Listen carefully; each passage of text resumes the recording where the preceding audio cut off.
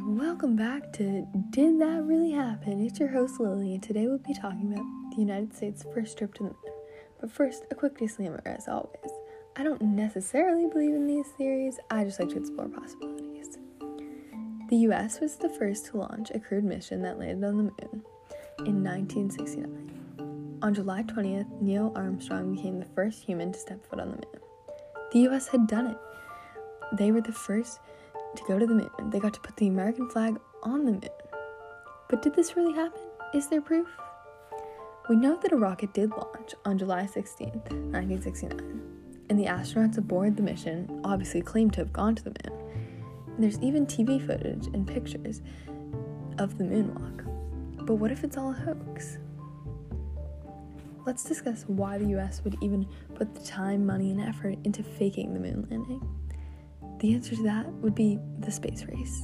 The Soviet Union, like the US, were developing technologies that would allow them to travel to the moon. The US was determined to beat them. Their determination leads back to the Cold War, when they were desperate to enrage the Soviet Union. There was tons of evidence and many smaller theories within this theory, but today, in part 1, we will only be addressing a few strange photos that don't add up, such as the American flag blowing in the wind when placed on the moon, the moon rock spotted with a letter C on it, and the stage light spotted in the face shield of Neil Armstrong's helmet. Firstly, there's no wind in space, so why would the flag seemingly be blowing in the breeze? Secondly, the rock with a clear C on it seems like an odd coincidence. And finally, the stage light spotted in the helmet is impossible because there wouldn't be a stage light in space. All these photos could indicate that the moon landing was put on by a production on a stage. There would have been fans for the wind,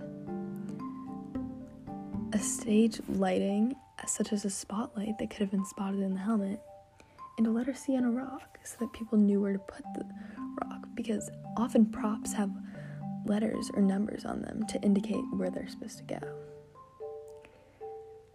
Oh no, folks. Did you hear that?